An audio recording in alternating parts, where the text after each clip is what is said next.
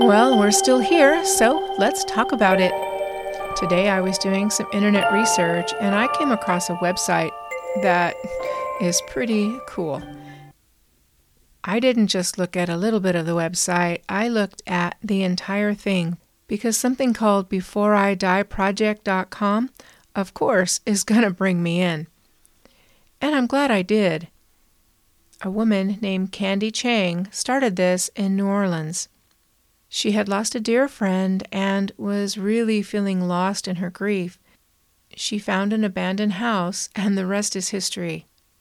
What she described in the advent of this wall is nothing short of tremendous. There are now over 5,000 Before I Die walls in 75 countries in 35 different languages. What an impact this one act has had on the world.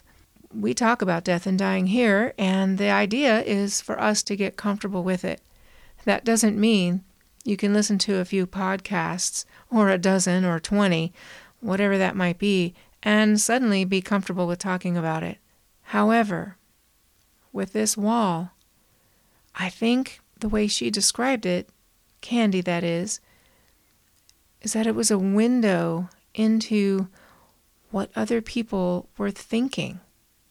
What she did was developed a stencil that says, "Before I die," with a blank. She set up the wall with chalk paint and then put some chalk out there. She said it was an experiment that she didn't know what to expect, but since she hadn't really spent a lot of money, she figured if it didn't work out, it wasn't a huge loss. She said by the next day, the wall was entirely filled, and it just kept going. And some of the messages were, "Sing for millions," "Abandon all securities," "Eat as many carbs as I want." I looked through some of the walls. One of them said, "Be published," which I thought was ironic because that little piece of statement is now on the internet for all to see. What Candy decided was that this wall became an honest mess of longing and fear, insecurity, gratitude, humor, pain, and the grace that you might find, and maybe hope to find, in every community. When she saw, by looking at this wall filled overnight, was that she wasn't alone in trying to make sense of her life. And then she felt like that it was actually an icebreaker for the meaningful conversations that are so important but also so very difficult to have. She felt that it could also be a conversation about emotional health because, as Candy described, on the wall is a private corner in public, but your psyche is being reflected on there in someone else's handwriting. It made her feel, and can make other people feel, that they're not alone. They can see themselves in someone else's writing.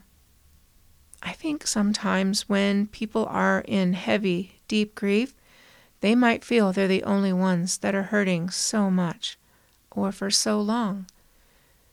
But as the wall has shown us, that's not the case. You're not alone in your grief and the heaviness, the loneliness, all the emotions you're feeling.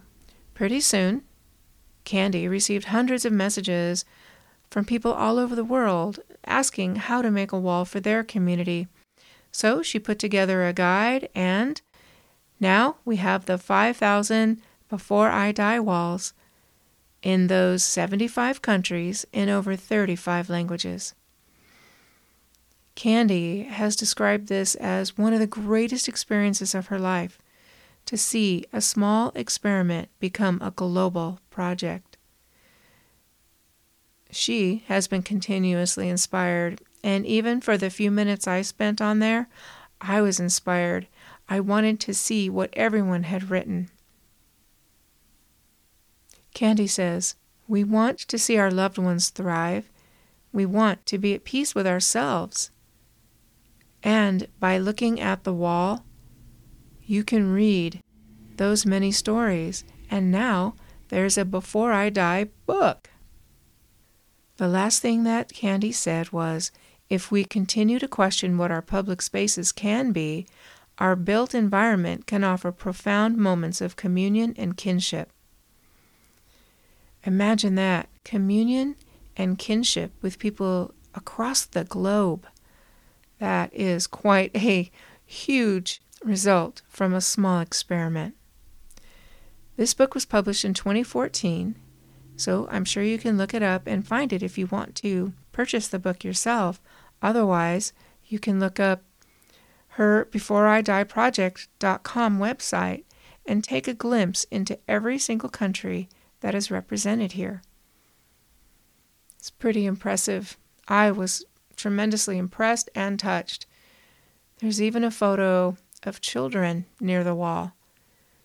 And while one of them was a toddler, the other, with a piece of chalk in her hand, is in my memory. I won't soon lose that picture in my head. I hope you'll check out the BeforeIDieProject.com. I'm glad you came today, and maybe you can think of someone that you'd like to talk to before you die, or think of something you'd like to do before you die. Write it down. It may not be on the side of a house.